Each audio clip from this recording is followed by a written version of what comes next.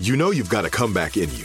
When you take the next step, you're going to make it count for your career, for your family, for your life. You can earn a degree you're proud of with Purdue Global. Purdue Global is backed by Purdue University, one of the nation's most respected and innovative public universities. This is your chance. This is your opportunity. This is your comeback. Purdue Global, Purdue's online university for working adults. Start your comeback today at purdueglobal.edu.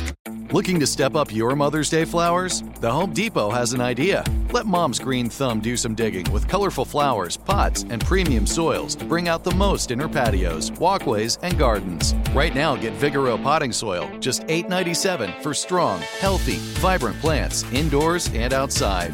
Shop our wide selection online and pick up your order in-store and give Mom the gift of a beautiful garden. Get Vigoro potting soil, just $8.97 at the Home Depot. How doers get more done. Hello, welcome to another edition of Club Shay Shay. I am your host, Shannon Sharp, also the proprietor of Club Shay Shay. The guy that's coming by today for drinks and conversation is one of the most swaggerlicious guys in all the NFL. He's definitely the most swaggerlicious tight end. He's a Super Bowl champ, 6-time Pro Bowl, 2-time first-team All-Pro, and he has 5 consecutive 1,000-yard receiving seasons. The great Travis Kelce. All my life, been grinding all my life. Sacrifice, hustle paid the price. Want a slice, got to roll the dice, that's why. All my life, I've been grinding all my life. Look, all my life, been grinding all my life. Sacrifice, hustle paid the price. Want a slice, got to roll the dice, that's why. All my life, I've been grinding all my life. Nephew, what's going on? What's going on, Shannon, man? It's a pleasure. I told you right before, man, it's a pleasure to be on here, man. You're one of the GOATs that laid out this platform of success for a young tight end like myself to come through on, and I appreciate you deeply for it, man. I really appreciate you coming on. I know it was kind of last minute. We kind of threw this thing together. I reached out to you and asked you, could you do it? You say, hey, bro, no problem. Hey, let me get back to you. And within a day, here we are doing this interview. First of all, I want to congratulate you on a great regular season. At the start of your season, tell me, what are your thought process? What are your goals? How do you go about laying out, this is what I want to accomplish in a given season? Well, I think the biggest thing about setting goals is you have to review. You have to study yourself. You have to figure out, how do I get better? At what points in my game can I have more success to help the team out? And the biggest thing for me was I had way too many drops. I had way too many routes that I did not get open on, which I feel that I could have gotten open on. So that's helping out Pat. That's helping out the offense move the ball down the field. In terms of first downs, I wanted to do more in terms of that, and then touchdowns. I wanted to put more touchdowns up. I thought anything in single digits just isn't enough. I'm not doing enough for my team. So individually, you set goals for yourself. Statistically, but at the end of the day, I mean, winning every single game was the biggest thing on my mind. I felt like our team was good enough, offensively, defensively, and special teams wise to go out there and win every single game. And so far, we're very close to that. But we're working for the number one goal, which is to get another Super Bowl, man. When I hear you talking, you say about drops, and I've always looked at guys that catch a lot of passes, that are great run after the catch. They're going to have drops because they're always looking to make that big play. And you consider yourself not only just a typical tight end, you are a big play. I'm going to need 100 yards. I need touchdowns to get down the field. And sometimes you have to take your eye off the ball. You're like, okay, I got this, and turn and try to locate that defender as soon as possible.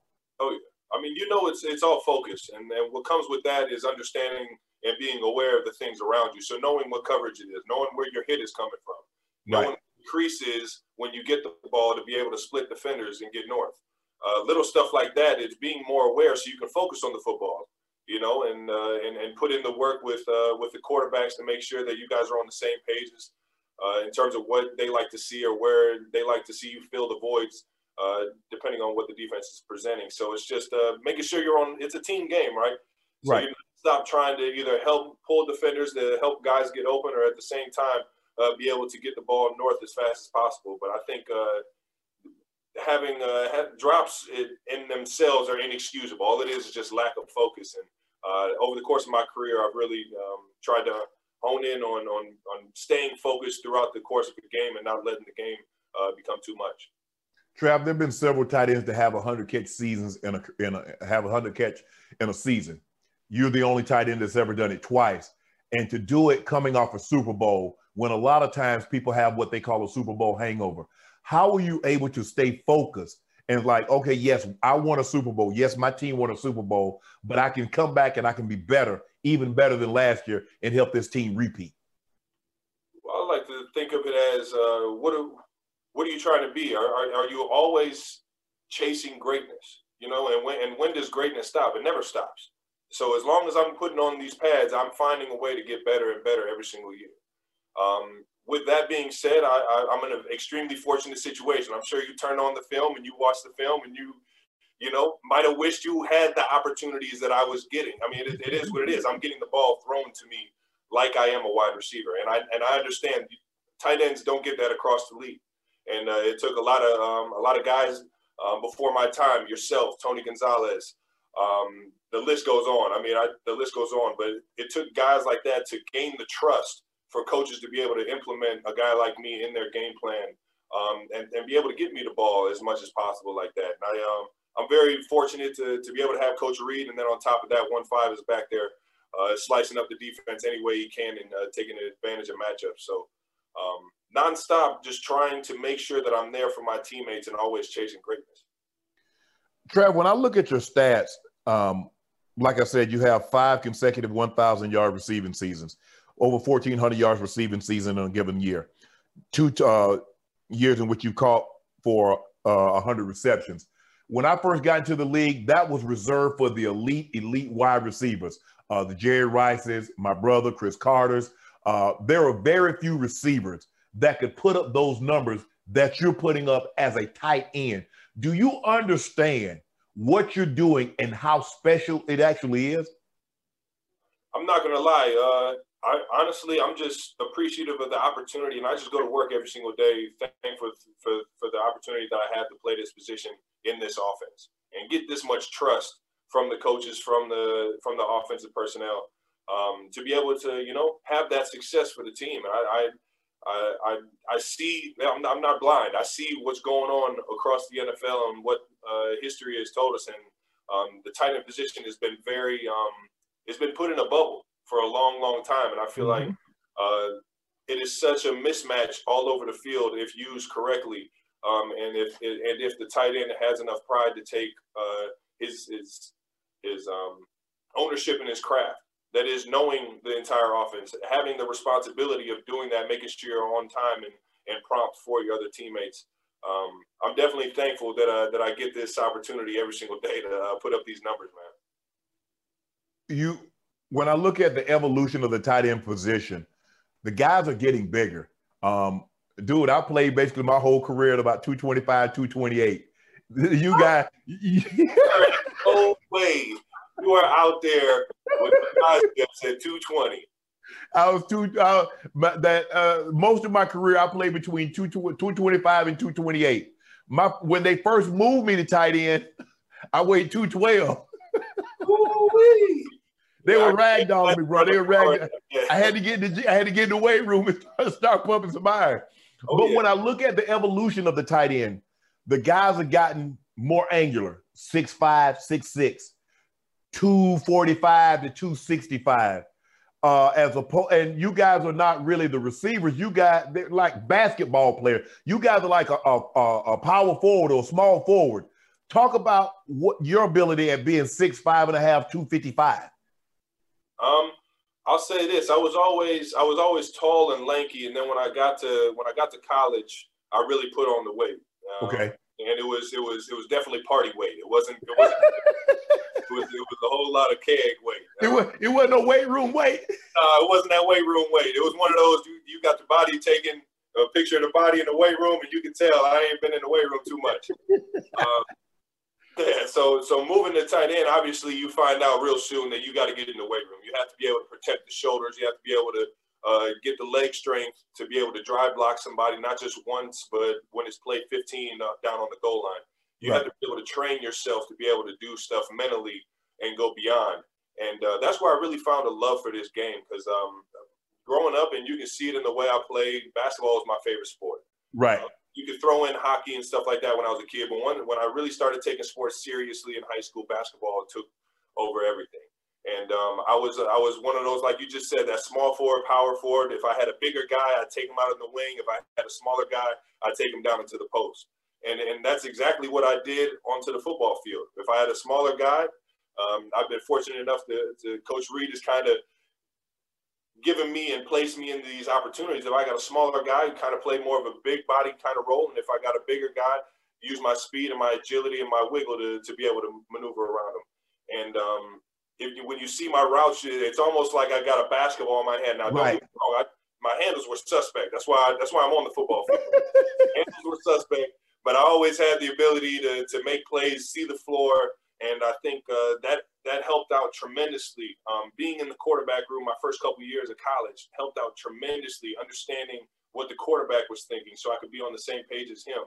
Timing, when the ball needs to be out, in terms of leverages, what guys are doing defensively in terms of how they're playing their leverage, and really just seeing the field instead of just being in this lane of running a paper route, and from there I've just been able to have success with it, and it just keeps going up and up. I always tell guys coming into the league or young guys playing tight end, be an artist. Yeah, they're on paper you're going to have a certain route, you're going to have a slant, you're going to have a corner route. Be an artist, though. The quarterback. Creativity. You have to be able to be an artist out there and paint that picture for the quarterback. As long as you're on time and where you need to be, how you go about that is all up to you. And that's where you really, your athleticism takes shape, and that's your identity. And man, I can't tell you how much that's helped me out in terms of being a tight end, because there's times where I'll leave a game and a guy will come up to me and say, listen, man, the whole game I didn't know which way you were going. Right. That's what I'm trying to do. I'm trying to manipulate your mind to think that I'm doing something else all the time. So it keeps the defense at a reactionary position. You played, you say, for the better part of your career growing up, you were a college quarterback. But for you to transition to tight end, now I did play 1 year, I played tight end, 1 year of high school, played tight end 1 year of college. So it was really a natural transition for me to go from a big wide receiver down to the tight end position. But for your mindset to be a quarterback is never a glamour position. You got your little jersey tucked in, you got your little towel, you pretty, you looking all good, everybody. To change your mindset to know, I got to get grimy. I got Tim's on now. Ain't no more nice sneaks on out here. I got to get grimy because I might have to block 30 times a game, but also I got to have the ballet to be able to catch 10, 15 balls if I need to. Tell me about the transition that you had to go through. Well, it's definitely a different mindset, and the biggest reason why I think I made the transition so comfortably is because I owned it. I didn't go to that position. I see a lot of guys transition to that position and think to themselves, I'm still really a wide out. They hell-bent on playing on position. Exactly. So they see, I'm moving to tight end because they think I can't run routes. No, your body type is just that much more suited for this position. Correct. Athleticism that much more suited for this position, and guys don't just attack it. Well, me personally, I knew I wasn't a quarterback. I wasn't the guy that was gonna, put on the suit and tie and keep a clean cut. I was the rebel, right? So, and It is what it is. I've learned a lot through being that guy, and I've become a lot more mature throughout my career and throughout my life because I've understood that I was that guy. But transitioning into the tight end room, I grew up playing hockey. I grew up playing lacrosse, all these physical sports. I was a little brother, so I was getting beat up on by guys that were 2 years older than me in everything that I did. I had that ability to be able to get knocked down and feel comfortable with, I can get back up and still do my job. And when you transition, you're gonna have failure. You're gonna have that failure. You don't know what you don't know. Right. I didn't know that, going into a block in terms of hat placement, I had no idea what head and hands and driving your feet and, getting on the track. I didn't understand any of this. Right. Transitioning into this, when I'm being taught this, it's all starting to make sense. Right. And as I got in the weight room, I was able to stay on my blocks, be able to have success within the fundamentals that I was being taught. And it just skyrocketed from there. But the transition into tight end, transition into anything in life, you have to be aware that you're going to hit adversity. Right. He's going to set in because it's the battle of the unknown. You just don't know that you don't know these things, and you have to go through something to be able to figure them out. And honestly, I fell in love with that. I fell in love with the grind. I fell in love with the ability to persevere through, screwing up something at one point in time and then coming back the next play and having success, knowing that, this is what happened last time. This is what I have to do this time. It sounds like to me your attitude played a huge part in you being able to transition as smooth and as effortlessly as you did. Because I remember when Dan Reeves, they asked me to transition from a big wide receiver to tight end. The only thing I asked him, am I going to get an opportunity to play? Because at that time I was barely playing like 5 or 6 snaps on offense. I was mainly a special teams player. But the hardest part was not being able to see success instantly. Guys were just throwing me around, trying to get off blocks. I'm like, man, all this space, you try to move, they shove you down into the offensive tackle, you run into the defensive lineman. So it's like, man, am I ever going to be good at this? And then all of a sudden, you just keep working, you get better and better. You get better and better. And then all of a sudden, you're like, oh, I could be a wide receiver out there catching 10 passes, 20 passes a year, or I could be a tight end down here catching 60, 70, 80 balls a year. Yeah, I think I like this one a little better. What you did was you found success in the routine that you were having. So whether the routine was practice every single day or getting in the weight room, being able to, lift weights and get stronger so you can take on these D linemen or these linebackers. And that's the biggest thing is finding and trusting that routine of success. I was coming in, I was going to practice. Once I moved to tight end, I was going to practice 10 minutes early just to get my head and hands on somebody, just to get that feeling of drive blocking, rolling the hips and lifting somebody. Yep. Those little things over the course of time become so routine that it's natural on the field.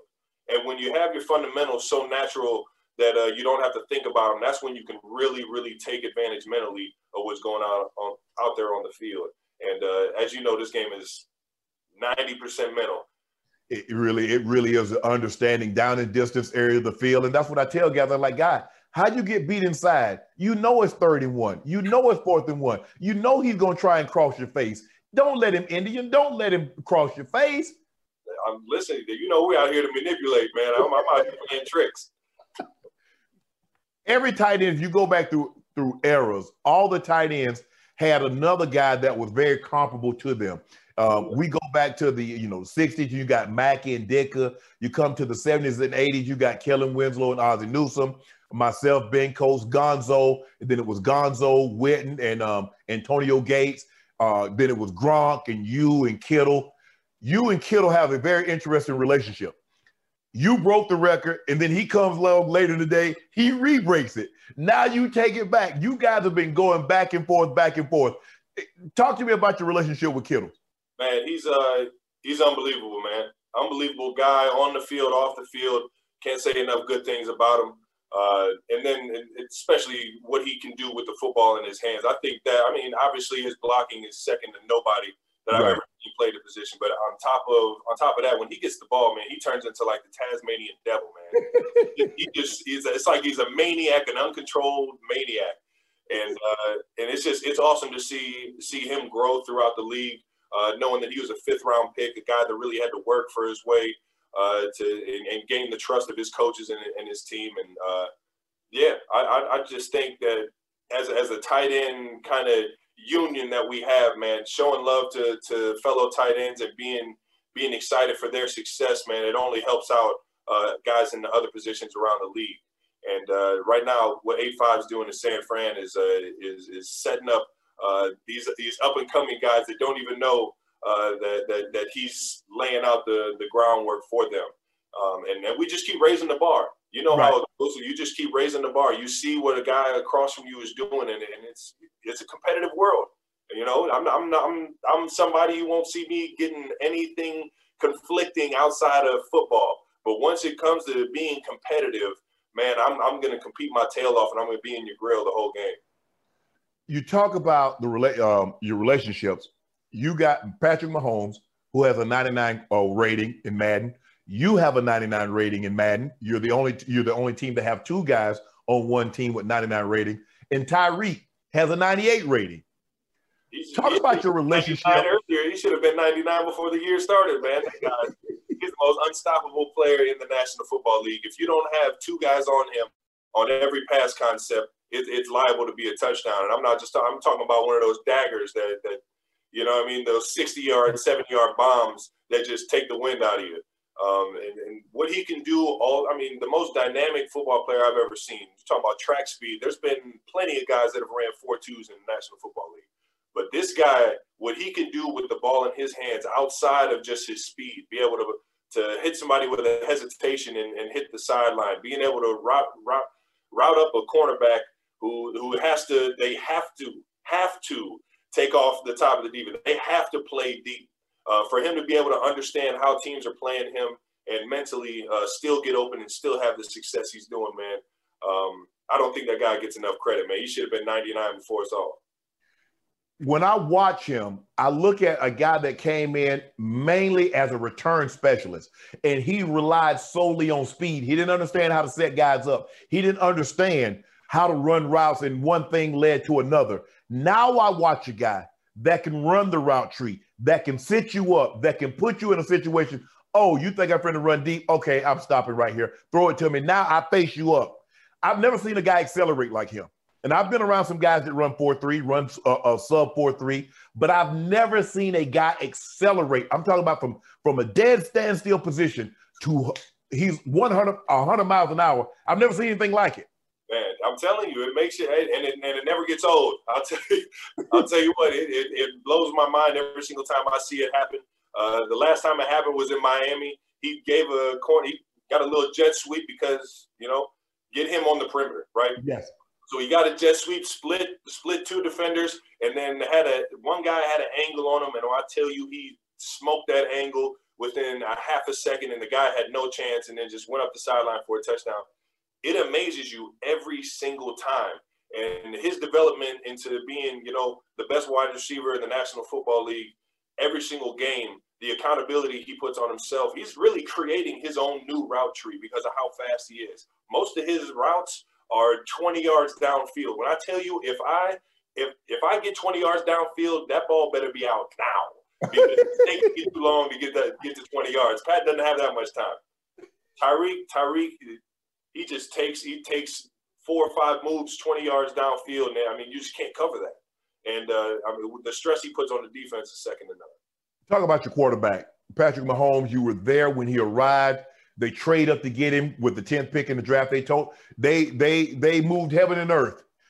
What were you thinking on draft night when Andy moves up 17 spots to take Patrick Mahomes? What was going through your mind when you see him there? You're like, okay. When did you know, like, this kid's special? I would say I was just reading Tyreek Hill said, let the cat out the bag and said, oh, we all thought he was trash. When I tell you that never went across my mind that he was trash. Tyreek was just messing with him, but you could tell the moment he walked in the room how personable he was, how his energy, how excited he was to just be in the building. You could tell right then and there that guy was special. I didn't know necessarily how great of an arm he had. Everyone talked about how far he could throw it at Texas Tech and this and that, but seeing him develop from just a gunslinger. His first true year in the league, which was his second year, his first true year in the league, seeing him develop from just a natural gunslinger to being able to create a routine of success. Watching film, he watches film before he was even in the league. He's watching film of certain teams and certain defenses. And he's got these notebooks that just get packed with what looks like chicken scratch, but it's like deciphering a code to him. You know what I mean? It's all his lettering, all his wording, but it all makes sense to him. Right. But he does this week in, week out, and just keeps getting better and better and better and better. To be able to sit behind Alex, I think that helped him out a lot. But I also think that he was going to have success no matter where he went, man. The guy's determination, his ability to just feel comfortable out there and be able to sling the rock however he feels is necessary. Man, it's been a pleasure to work with him.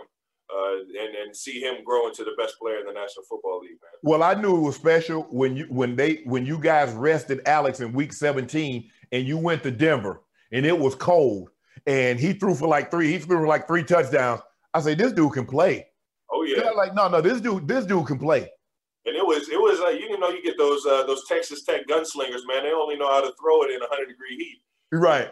It was ice cold. You know how it was very cold. Yes. Late December, early January. I mean, I'm talking about 10 degrees was as hot as it got, and it was ice on the field.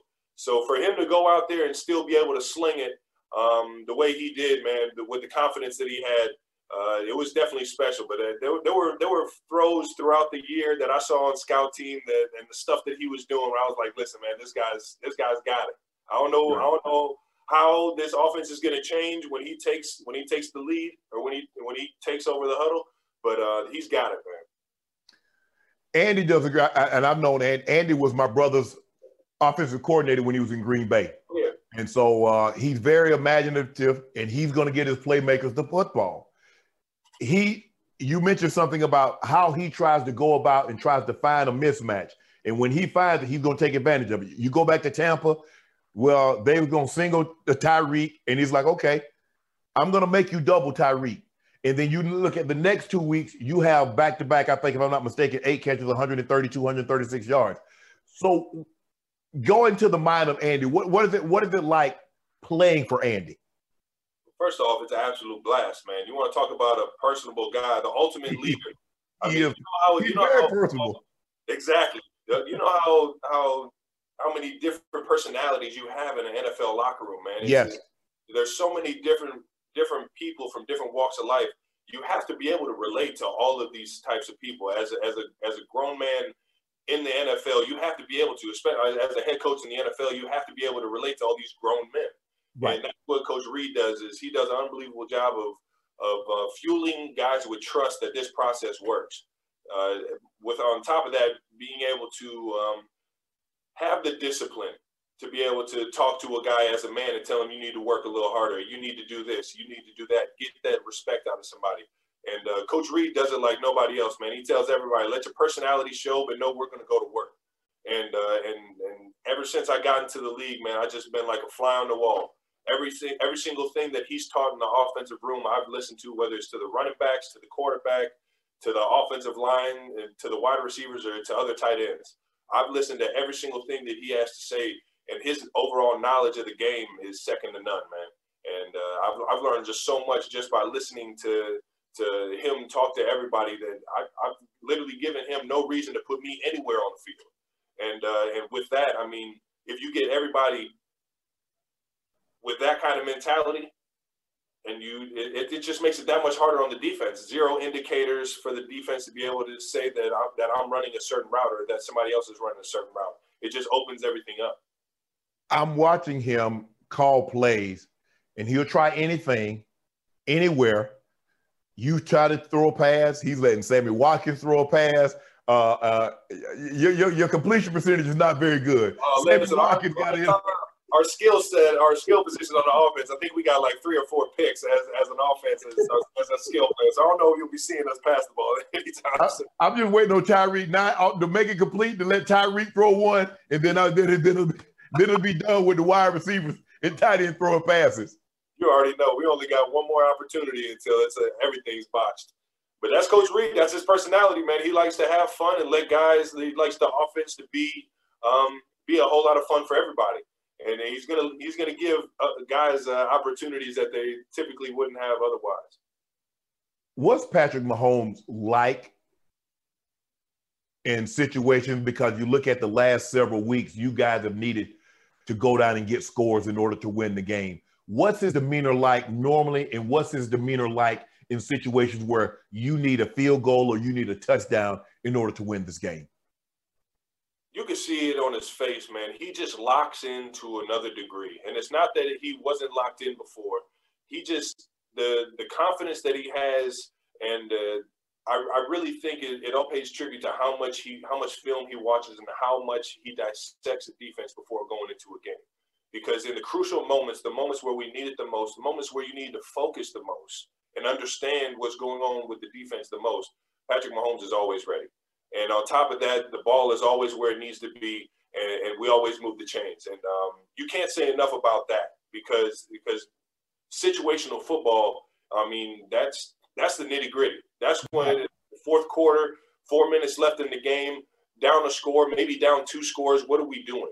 What kind of mode are we in? We need a leader to be confident in what we're doing and how we're going about our business. And 1-5, I mean, second to none.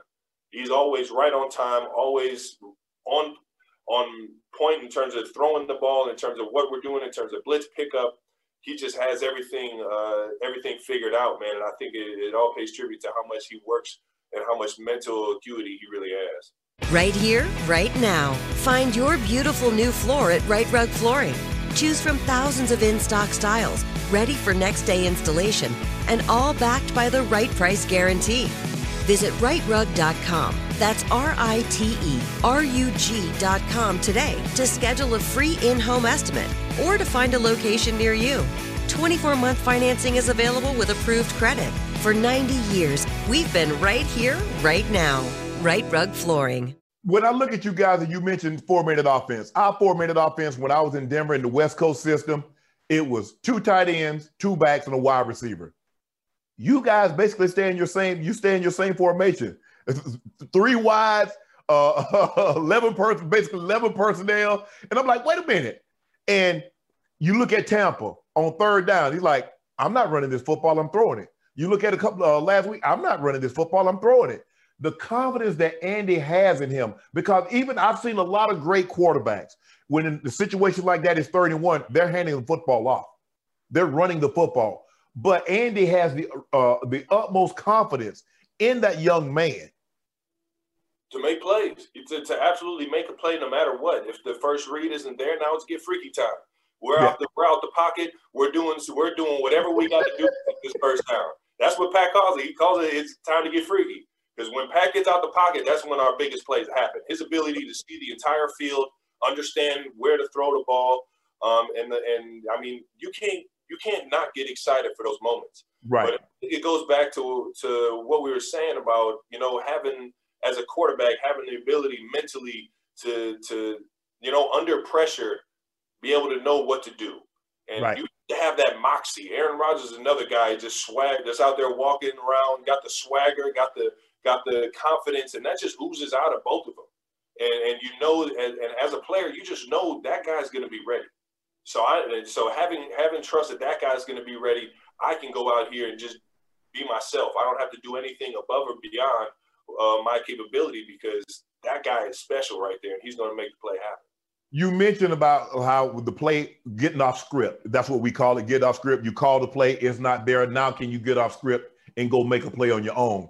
What makes him unique? There have been a lot of guys that can get outside of the pocket. And maybe if they're rolling right, they can make a play going to their right.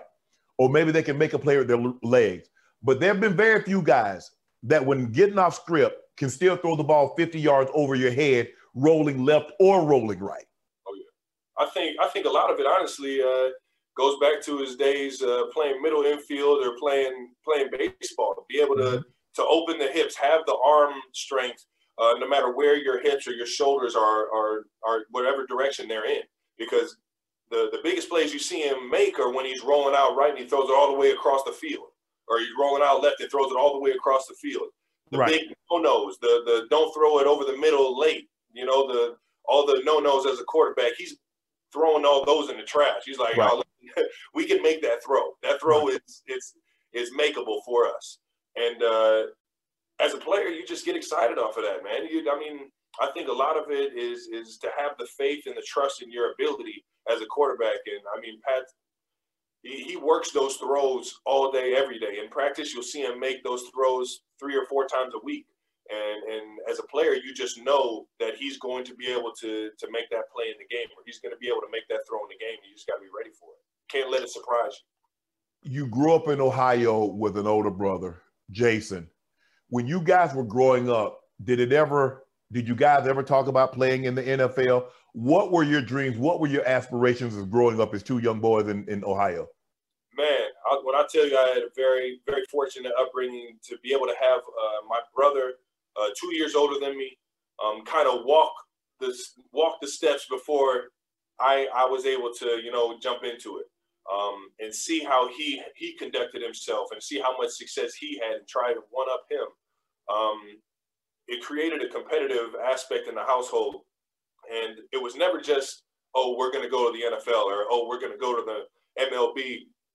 Excuse me. It was always just whatever sport we wanted to play that day. So I was a very big, I remember when I was real young playing hockey and basketball, both winter sports. I would go from hockey practice straight to basketball practice, or go from a hockey game straight to basketball game. And it just, I told you I played lacrosse, football, basketball, baseball, soccer. I mean, you name it. Both of us played it all. And I think what that did was it gave us great understanding of leverage. It gave us great understandings of angles. And it just got us competing in so many different ways. So mentally, every game became a chess game. But to have that guy kind of go through this football life before me, and for him to have success within it, gave me all the confidence I needed to know that I belong. And I owe a lot of my success to that guy. You know what? It's funny that you say that, because my brother came before me. He's 3 years older than I am.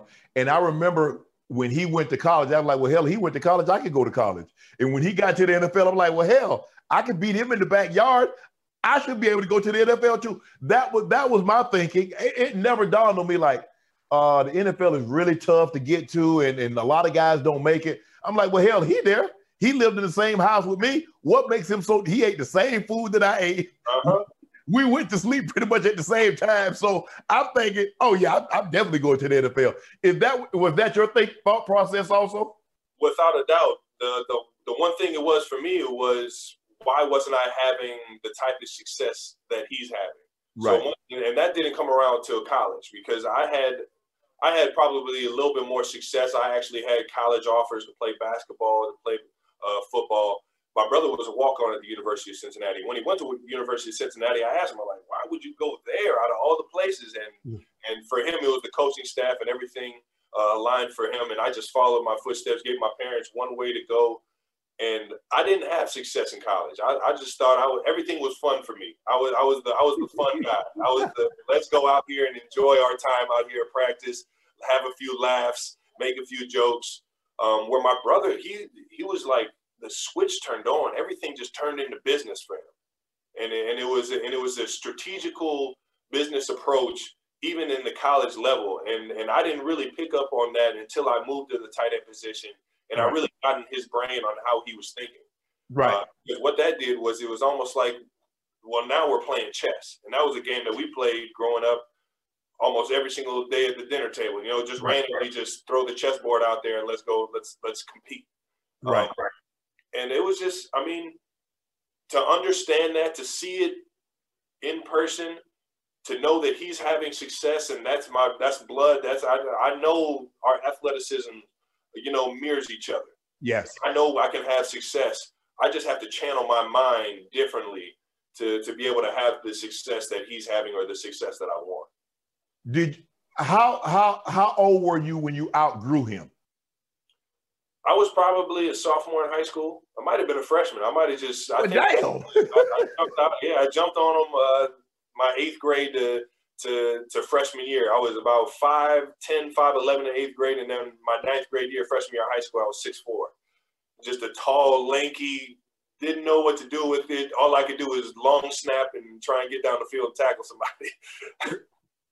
And that's funny that you say that, because I really don't think I outgrew my brother until I was probably like a junior, senior. Because my freshman year, I was 5'5", 132.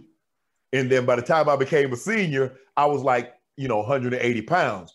But this number, tell the story how you chose the number 87. 87. So I have a lot of pride of where I came from, and the people that have helped me out along the way, because I know my silly self needed some help. I needed some guidance. I needed somebody to slap me upside the head and tell me which way to go in life, just because I always chose the fun route over the what was needed. And my brother has always been that for me. He's always been the one that, like I said earlier, kind of walked this life before I was able to even get into it. Right. And I took so much pride in seeing him have success that I wanted to have that same success, or I wanted to have success for this family. And it all started back in 1987 in Cleveland, Ohio, when my brother was born. I had like 3 or 4 different numbers that the Chiefs would told me I could grab, and 87 was one of them. It was the only one that really made sense for me, was to you know, show some love to the guy, and I don't think I would be here without him, knowing that, you know, this has definitely been a fun journey, man. So I was just showing a little love to my brother. That's unbelievable, because that was the same thing that happened to me. To have somebody that's already walked the path, that's already there where you're trying to get to tell you what you need to do, how to go about it, and once you get there, things you need to do is invaluable. But when I want to go through some all-time brothers. Okay, we got the Watts, we got the Barbers, Rodney and Tiki, we got Clay and Bruce Matthews, we also got the son Clay III, we got Peyton and Eli, we got the Kelces, and we yours truly, last but not least, pulling up the rear, the Sharps, Sterling and Shannon. Oh yeah. Where when it's all said and done, where are we going to put the Kelces on the all-time brothers list, NFL brothers list? I'm gonna have to start throwing. I'm gonna have to just put out an Excel sheet of what everybody's accomplished. I'm gonna have to see what it is, man. And after that, we're gonna have to turn on the tape. You know what I mean? The tape don't lie. The eye in the sky ain't gonna lie. It's gonna tell you the truth. Kelce, it's gonna be hard to catch the Mannings, man. God dang, that goddamn Peyton with 5 MVPs and 6 plays, and they did it at all 3 levels: high school, college, and man. I would put us up there, though, man. I think our journey, our road, and the success we've had at the time that we've been in the league, man. You can't not say that both of us were dominant players when we played, man. And you know, that's something that pridefully you can hang your hat on, as you know, man. Yeah, it's an unbelievable feeling. I remember the first time my brother and I made the Pro Bowls together. We made first team All Pro together. Man, that's an unbelievable feeling. There's nothing like that feeling. And unless you know, it's, you know, people like, what, you know, but you don't get it. There've been a lot of brothers, and there, you know, when you make the All Pro team, that's just not one conference. That's for the entire league. And to have you like, man, to go to the Pro, although you're not going to have it this year, to go to the Pro Bowl and take that picture standing on the field with your brother and knowing where you came from, and here you are here, man, that's a great feeling. That's a great feeling, Trav. You got it, and obviously everyone always likes to say the statistics of youth football and the 1 of a million. You got to be 1 of a million in high school and then 1 of 100,000 in college and this and that. But for 2 guys to be able to come from the same place, the same household, and be able to have this much success in this game, man, it's definitely special. And like I said, man, I hang my hat on that one right there. So football, you said, I remember you telling the story earlier. You played a lot of sports. You played lacrosse, you played hockey, you played basketball, you played football. Once you say you probably got to the 10th or 11th grade, you was like, football is my passion. Football is the route I'm. So did you stop those other sports, or did you just dedicate more to football?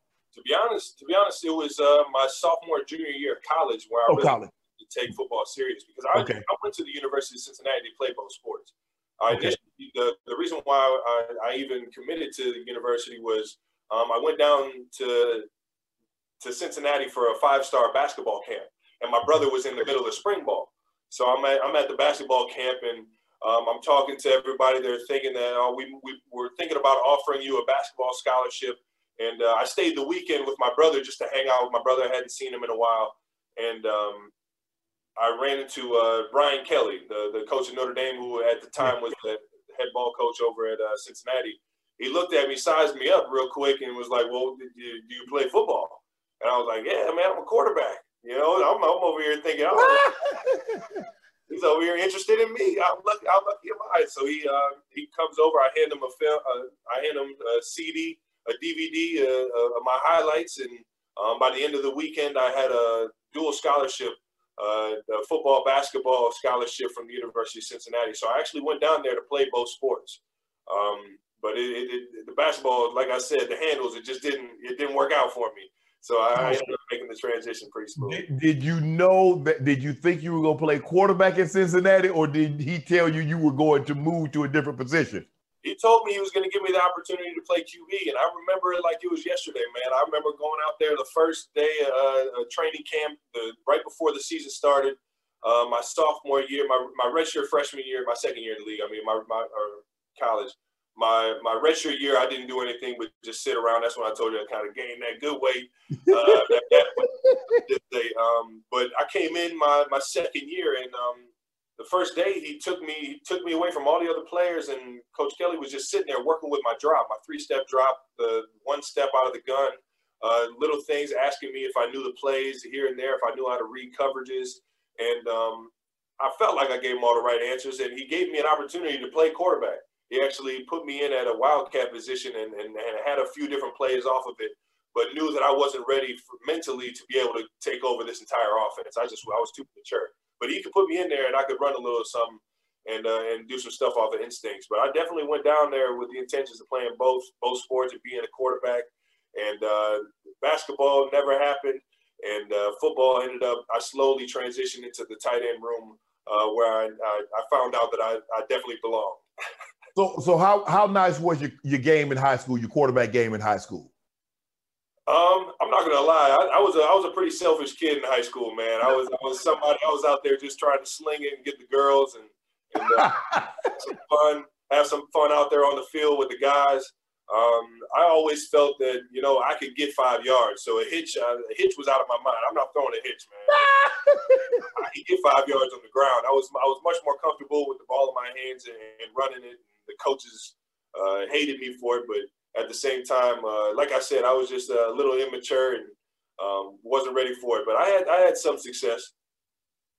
Man, I'm looking at Ohio. You look at the NBA players: LeBron James, Steph Curry, Oakley, Ron Harper, C.J. McCollum, John Havlicek, Nate Thurman, Terry Rozier, Earl Borkins. And then you look at your NFL players: Charles Woodson, Roethlisberger, Staubach, Chris Carter, James Harrison, Luke Kuechly, Le'Veon, Paige, Jack Lambert. Bruh. The OH, baby.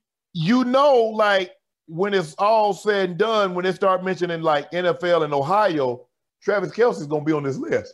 So is Jason Kelce. Yeah, I mean, bro, y'all got a nice little setup here. Oh man, it's definitely prideful. You know what I mean? Let alone being from the Midwest, I feel like a lot of Midwest cities have that blue collar, prideful mentality of where they come from. Growing up in a sports town like Cleveland and just a sports state like Ohio, right. how much pride they have in football alone. Yep. My grandfather played football. My uncle played football. Uncle ended up playing at Purdue. Knowing all of that, knowing what was in my bloodline and knowing where I came from and the history and the tradition and the prestige, it just fuels you mentally to want to go out there and have success. And with that, I mean, you just try and find ways to make yourself better and to go out there and find wins, man. But I'm definitely prideful and proud to be from Northeast Ohio, man. You mentioned about how playing with your brother at the University of Cincinnati and he possibly saved your career. You had gotten into some trouble. I think if I'm not mistaken, he had already gone. You had gotten kicked off the team, and he comes back and he asked the coach to put you back on the team.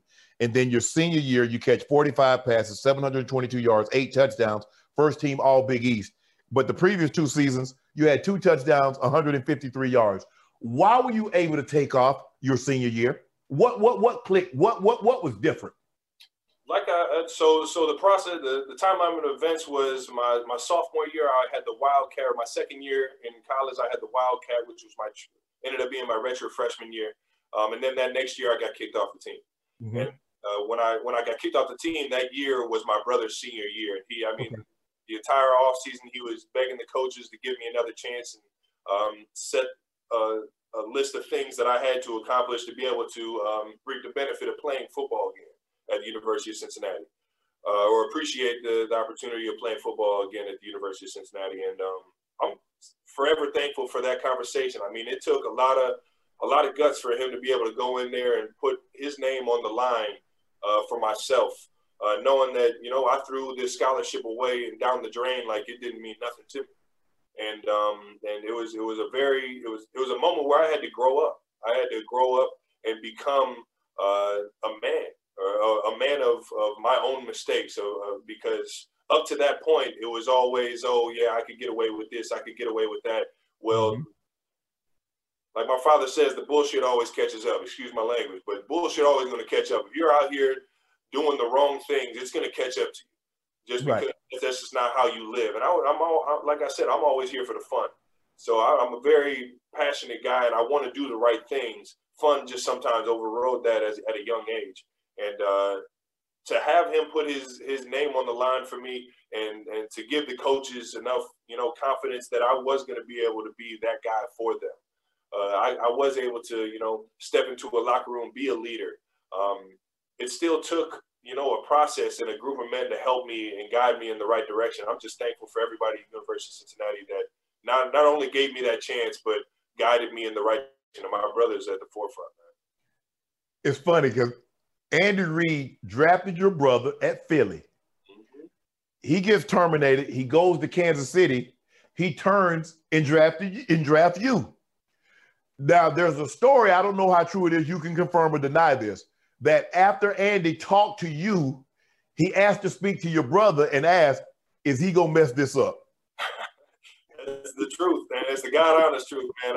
When I tell you I had never been more excited, it was like a roller coaster of a call, and it all happened within like 15 seconds. I get the call, it's a Missouri number. I'm thinking I'm going to St. Louis. Shout out to Jeff Fisher and everybody over there, but I did not want to go to St. Louis at the time. Rams did not have the recipe for success, and actually, what I didn't know is that the Chiefs didn't have that recipe for success either. They actually had a worship which was 2-14 the year before.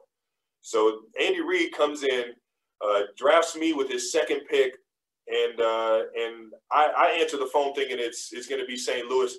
He answers the phone and, hey, how you doing? Is this Travis? I say, yes. He said, this is Andy Reid with the Kansas City Chiefs. And I'm talking about woo! Let's go, baby. I'm ready to rock and roll. You know what I mean? I got one of the greatest coaches to ever do this. I'm ready to go, man. And he immediately takes it right back to the floor. Listen, man, this is serious. This is no goofing around. It was a whole lot of words that I would rather not repeat. He basically said, do not screw this up. Right. This is a serious opportunity. And he was asking me if I was going to mess it up. And they said, all right, put your brother on the phone. And I was like, how did he know my brother was right here? I didn't even minds. He already knows. So, and sure enough, you just see my brother get on the phone. I'm staring at my brother like, what are you going to say? You know what I mean? They're like, oh, I hope he doesn't say anything bad. And he's just like, yeah, nope, I got you. No, it was almost like he was asking my brother to make sure that I knew what I was getting myself into. And it reiterated, and at the end of the day, I think it was something he was just telling him, like, I need you to make sure that this dude does not screw this up, because I will kick both your ass.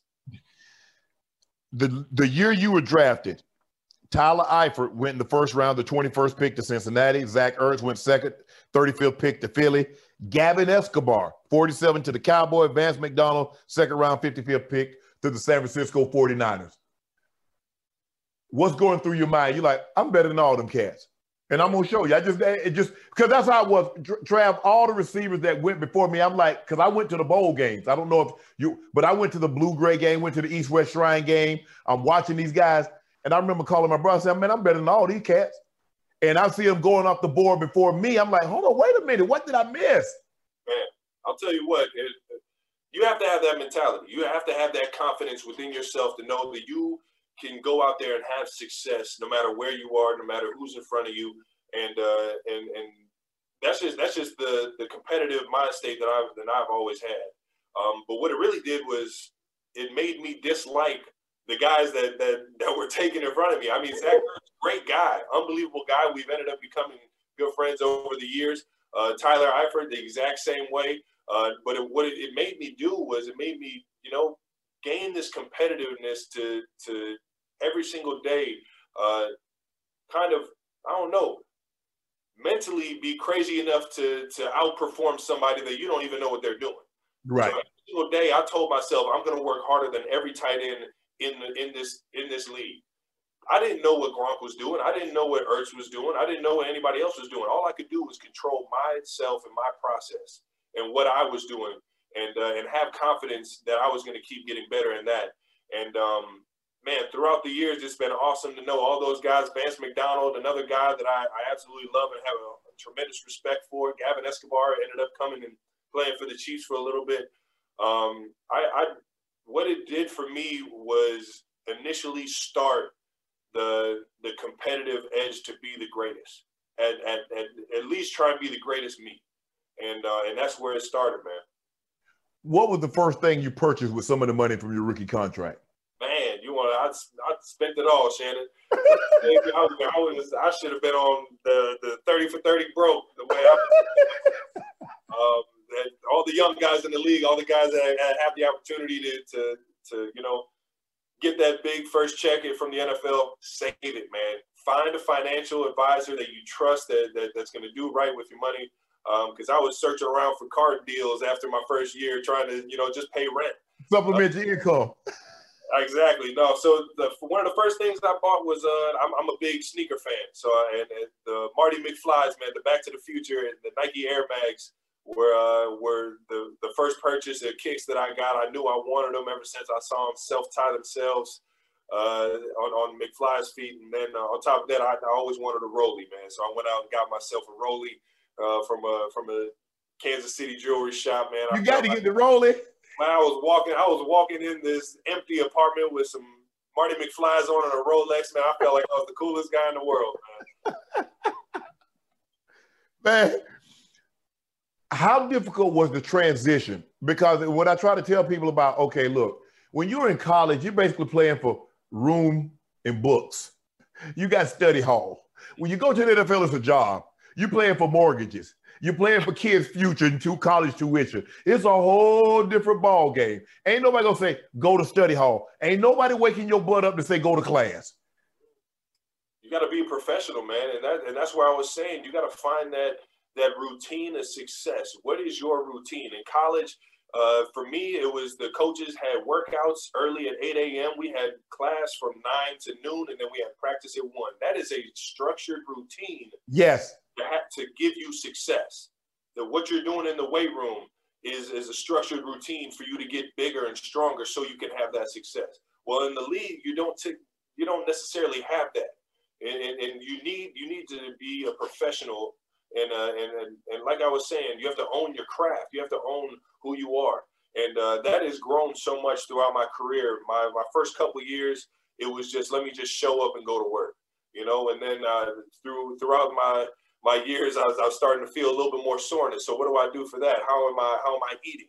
How am I doing certain things outside of the facility, or does my day end as soon as that last meeting hits? And what it did for me was it created a lifestyle that I could lean on and a routine that I could lean on to not only stay on the field, but keep having the success that I was having on the field. There's nothing like a plan and to see that plan come to fruition. There's nothing like training, the way I eat, the way I train, the way I do certain things, and to see that pay off on the field. Because once you see it, it's just like anything. Once you see a little success, and you're like, wow, that's why I'm having success. You keep that going, and it's hard to ever get away from that. Oh, yeah. And what it does is it just fuels you to be able to nitpick it. Now everything's details. Now it's how many carbs am I taking in? How many you want to put a tracker in my pads? How many miles am I running so I can know what type of recovery that I need, how much sleep I need, in terms of hydration. You can start to nitpick it to the point to really see. It becomes an obsession. Exactly. You get obsessed with the process. That's where everybody talks about enjoy the process, enjoy the journey.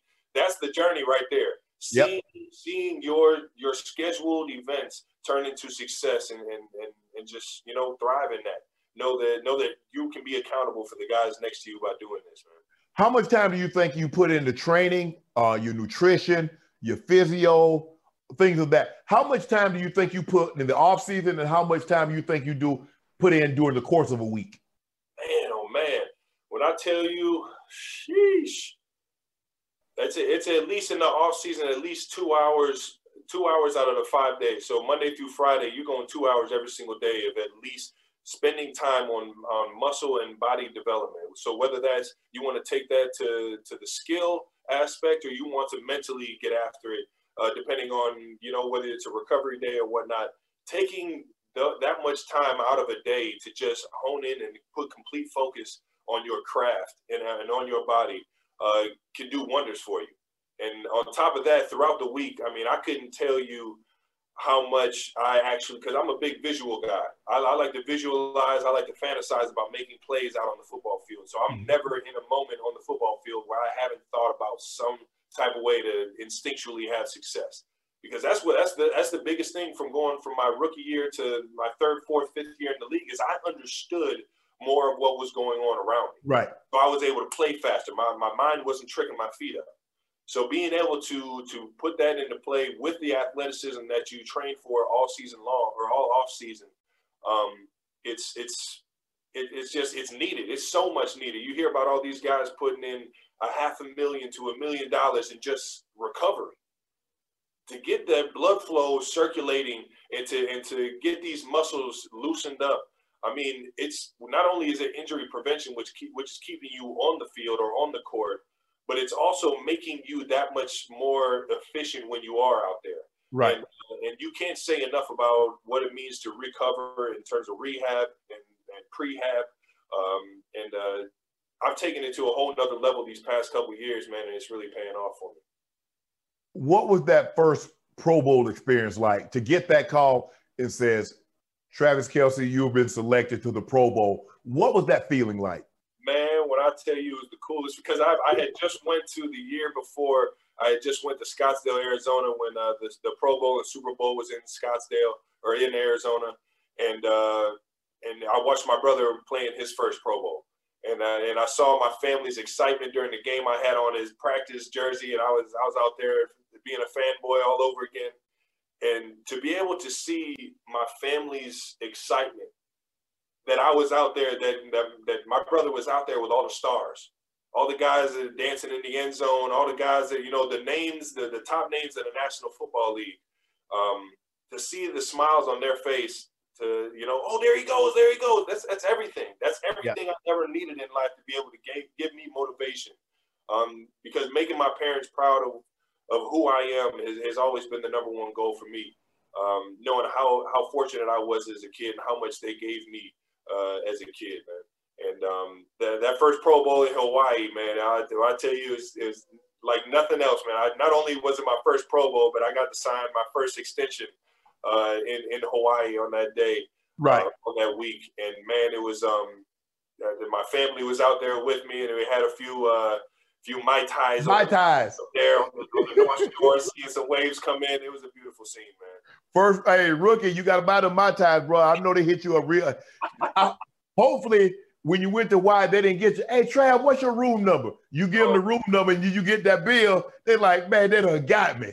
Listen, it was my first time. I was ready for it all, man. I was ready to take the hit, man. I'll pay my dues, man. Last year, you guys had a miraculous run because no one had ever done this, what you guys did, to fall behind by double digits and then turn around and win every game by double digits on your way to the Super Bowl. So let's start first with the Houston Texans. You fall behind 24-0. What's going through your mind on the sidelines when they kick that field goal to go up 24-0? What's going through your mind? Well, the first thing that was going through our mind was initially frustration. Right. You start to ask yourselves, why is this happening? Why is this happening? Like, oh man, it must be something out of our control. Like, you know what I mean? Like something like the football guys just got it against us, man. We did something. We ain't living right or something. And then you face reality. Coaches come together. We come together as a collective group, and everything we were doing was self-inflicted. Right. Penalties. It was missed assignments. It was drop passes. Exactly. It was stuff that we could control. And once we found out and kind of got regrouped by Coach Eric Bieniemy, everybody kind of just locked in. And from there, we showed our personalities. Coach Reed dialed up the right stuff for us to be able to march down the field in an unstoppable performance by Patrick Mahomes and what he did to surge us back into that game and then just take us into a blowout, man. The next game, you're the Tennessee Titans. They were the hottest team in the playoffs. They had gone on the road, beaten the New England Patriots, and for all intents and purposes, broken up the dynasty. They go to Baltimore and beat the unanimous MVP. So they're coming in red hot. They got Derrick Henry, who's running over everybody. You fall behind 10-0, and you're like, here we go again. I'll tell you what, it was a little bit different of a feeling. I honestly never felt frustrated in the Tennessee game. It was never a down moment in the Tennessee game. I always had confidence that we were just right there. You know, we might not have been in the lead, but I still felt like, you know, we had a good grasp of the position that we were in. Right. And all it took was a couple plays right before half. Pat went out there and had his famous, you know, hezzy move on the linebacker. Hit this unathletic spin on somebody and just find his way into the end zone. He had that moment, and then the momentum just kind of just takes over. And it's all about the greatness that 1-5 is and just following his lead, man, because in those moments, you need your quarterback to be great. Now you're on the biggest stage.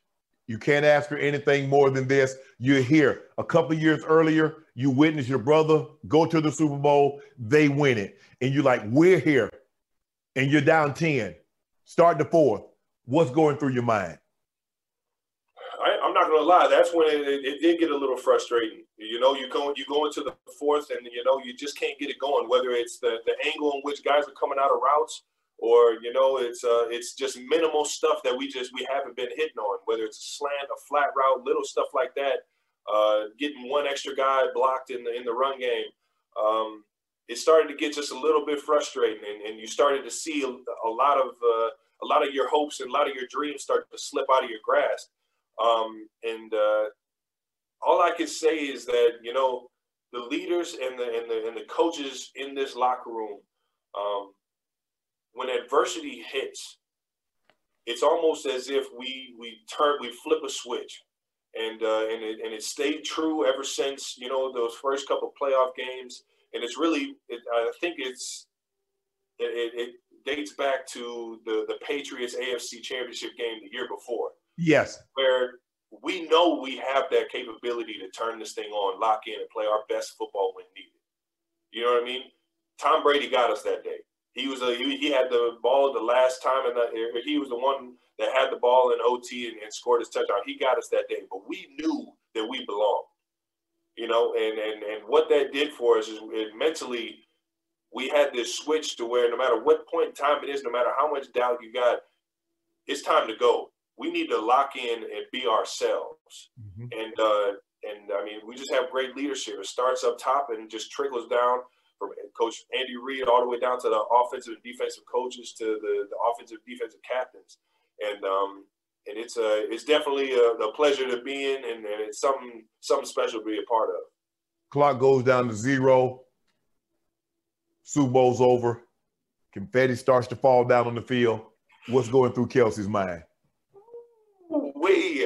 Man, I can still picture it because I don't know if you've been down to Miami's new stadium, man, but it's got the perfect opening to make you feel like you're in heaven, man, when that confetti's flying down. I just looked up, I tapped Coach Bieniemy like, man, look at this. It looks like stars were flying out of the sky, man. It was just to reach the mountaintop the way we did together.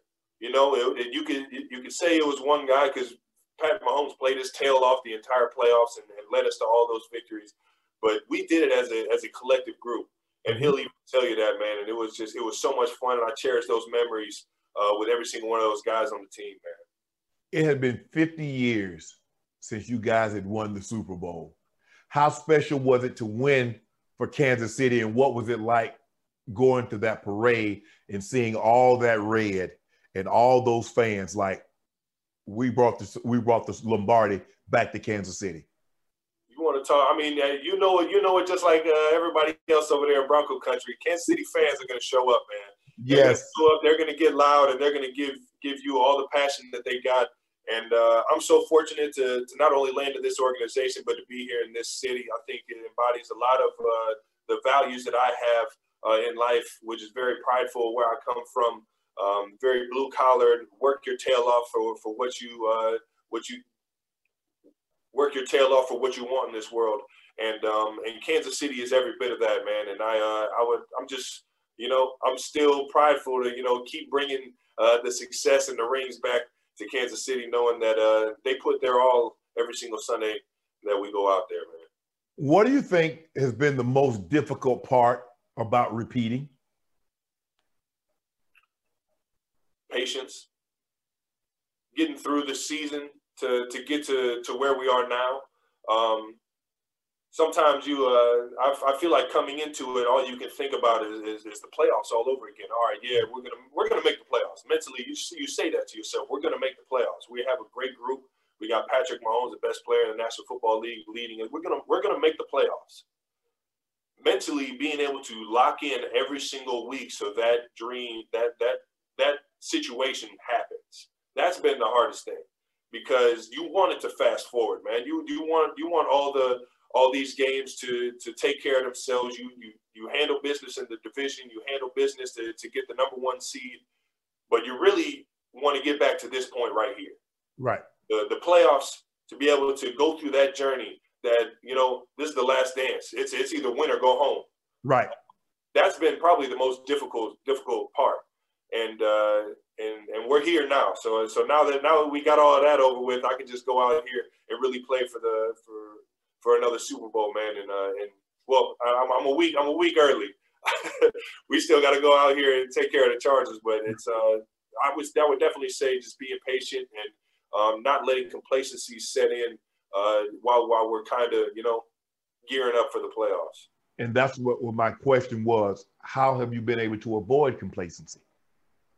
I think leadership, man.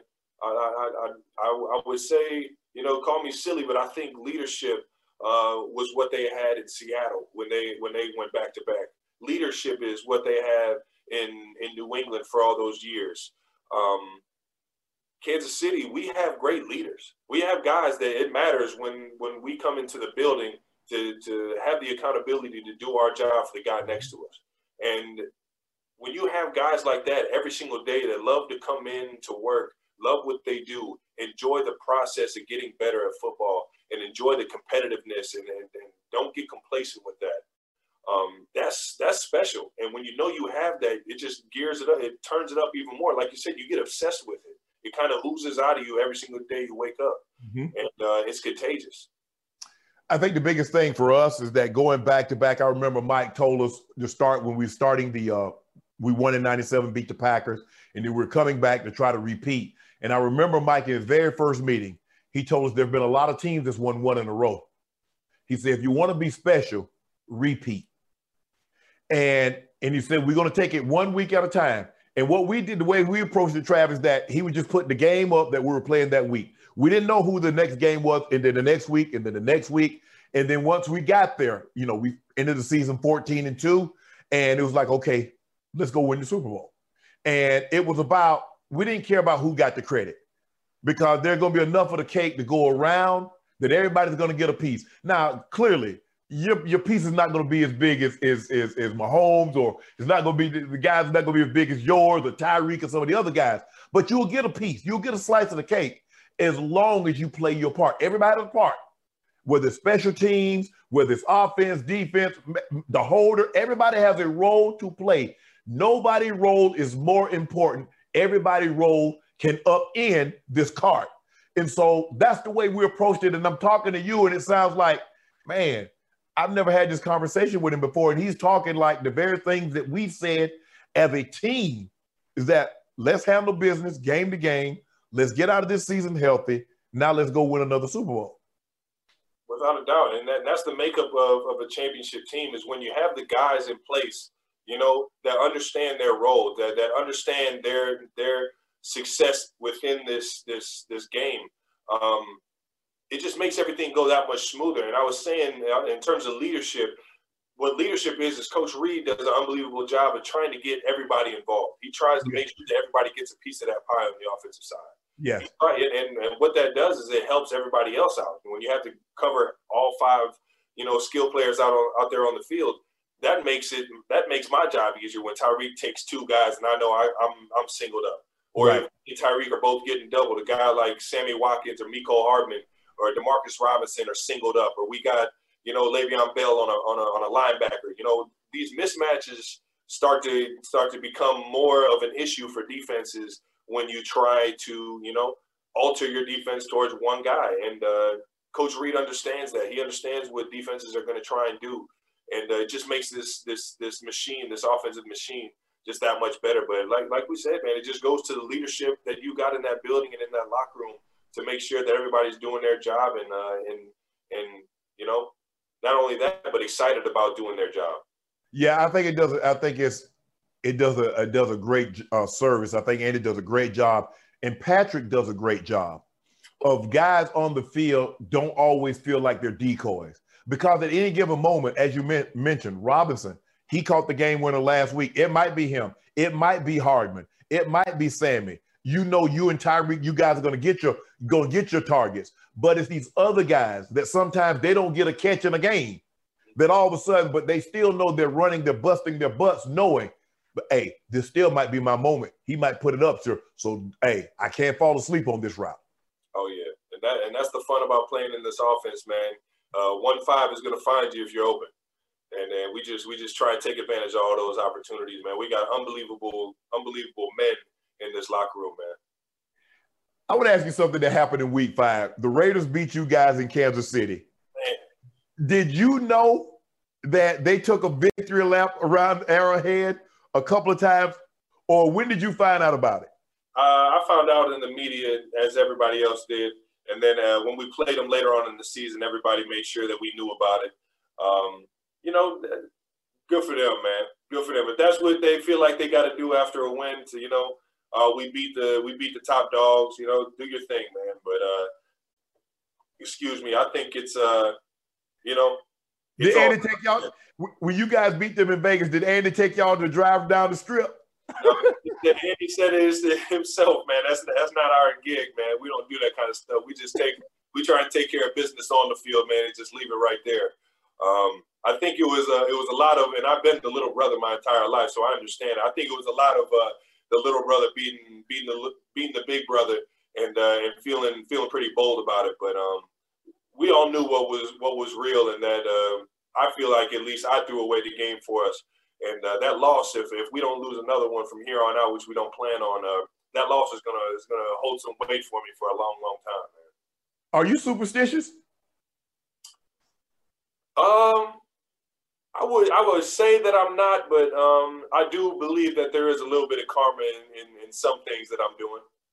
So what? I mean, do you eat the same pregame meal? Do you drive the same way to practice? Do you get the same room at the hotel the night before a game? What are some of the things that you would do? I wouldn't take it to that extent, because pregame meal is the same every single time whenever we're on the road. I'm always eating French toast before a game, so I mean, I guess that's about it. I'm a French toast guy. French toast, oatmeal, and egg whites, no syrup. See, I need that sweet. I need that kick, that delight. I would say I'm superstitious. Trav, I was superstitious. Like if I went somewhere, like if I go to Kansas City, because we're gonna stay at the same hotel for the most part. If I had a good game, I'm gonna stay in the same room. Okay. I got the same wear at home. I'm staying in the same room. I'm driving the same way to the stadium. I'm going in front of the elevator. I'm gonna press the button, and I got to stand in front of the elevator door, which I think is gonna open first. And then once if I get that thing right on the first try, somebody in trouble, Trav. Somebody about to get a note hung on them. I hear you. I would say I'm superstitious, and I gotta live right, man. If I'm not living right, I know it's gonna be a rough day for me. So I just make sure that I'm living right throughout the week, so I can feel comfortable going into a game. But in terms of game day, having little stuff like that for me, I started off doing that when I was younger in the NFL, and if one thing went wrong, it would just be like, whether it was, I forgot my special undershirt that I was going to wear out for pregame or something like that. I was just like, man, it just, it makes you feel out of whack. It makes you feel like you got to do something else to make up for that, or, it just doesn't, it's not the same routine. So obviously I'm not going to have the same success. Other things start to play in my mind, and I just become a mental midget out there, man. I screw everything up. What makes Andy Reid an offensive genius? Man, I would say it's creativity, but it goes more than just the creativity. It's the work that he puts in to understand what other defenses are doing so that he can have the creativity in place, if that makes sense. So his knowledge of another team's defense, his understanding of what they're doing, what they're trying to take away, how they're leveraging guys, his understanding of that allows him to be creative in the routes that we're running and allows us to have success in the routes that we're running. And it sets us up for success. It puts us in positions to where it enhances my skill set. And for an offensive guy, an offensive coach to be able to always, put their players in a position to have that success or to have the upper hand, that's what more can you ask for as a player? That opportunity right there, man to man, to go up against somebody that I have had success, doing this. Mm-hmm. You get an outside leverage man. Well, let's run deep cross. I get a guy that's head up. Let's run a fake deep cross and come back out, sail out.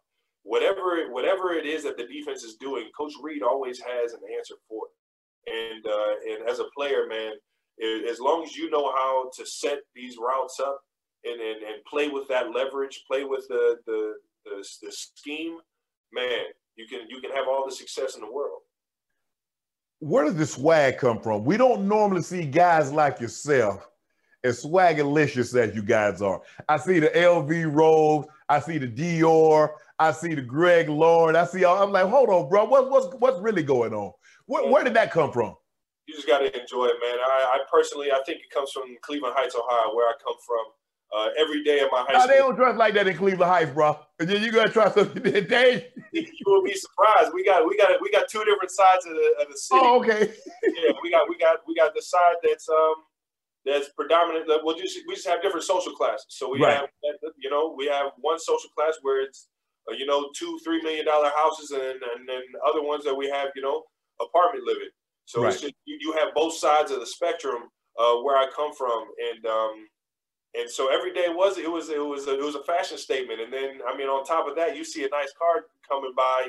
Everybody knows who's in that car and what it is, and you get excited for it. But it's just always been in me to appreciate that kind of stuff, man, and have fun with it. It's never been something that I've focused on or anything like that. It's just kind of always just been the natural, just who I am, and it just oozes out of me. A lot of people kind of throw the word swag into what you wear, what you drive, and all this other stuff. Man, swagger is how you wear it and how you drive it.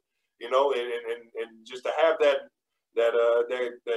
comfortable and confident you, and no matter what you're doing, man, that's the real swagger right there.